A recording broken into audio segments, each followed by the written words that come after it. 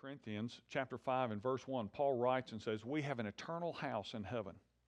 You know, few things in life compare to the excitement of moving into your dream house. But if you're a redeemed child of God, here's the score. No matter how beautiful your dream house on earth may be, it's nothing compared to the one that you will have in eternity. In fact, that's why Jesus said, in my Father's house are many mansions. If it were not so, I would have told you. I go to prepare a place for you.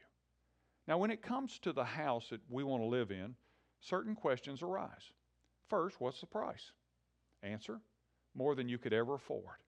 In order to redeem and save you and take you to heaven, God gave His only begotten Son. Nobody in heaven will ever say, look what Jesus and I accomplished. That would make you a co-redeemer with Christ.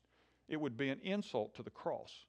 You'd be guilty of a level of pride that would make it impossible for you to live there. The hymnist Horatio Bonner wrote and said, upon a life I have not lived, upon a death I did not die, another's life, another's death, I stake my whole eternity. The Bible speaks, you see, of laboring and working for God. But don't get it mixed up. You don't work to be saved. You work because you are saved. You don't labor for your redemption. You labor for your reward. That's so God can point to us in all future ages as examples of the incredible wealth of His grace and His kindness toward us. Today I want to encourage you to be building your life on the foundation that has eternal results.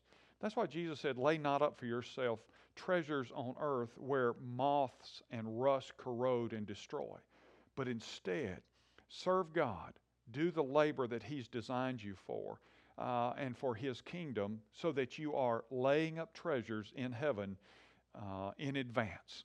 I'm Ray Jones, and that's another heart truth for you.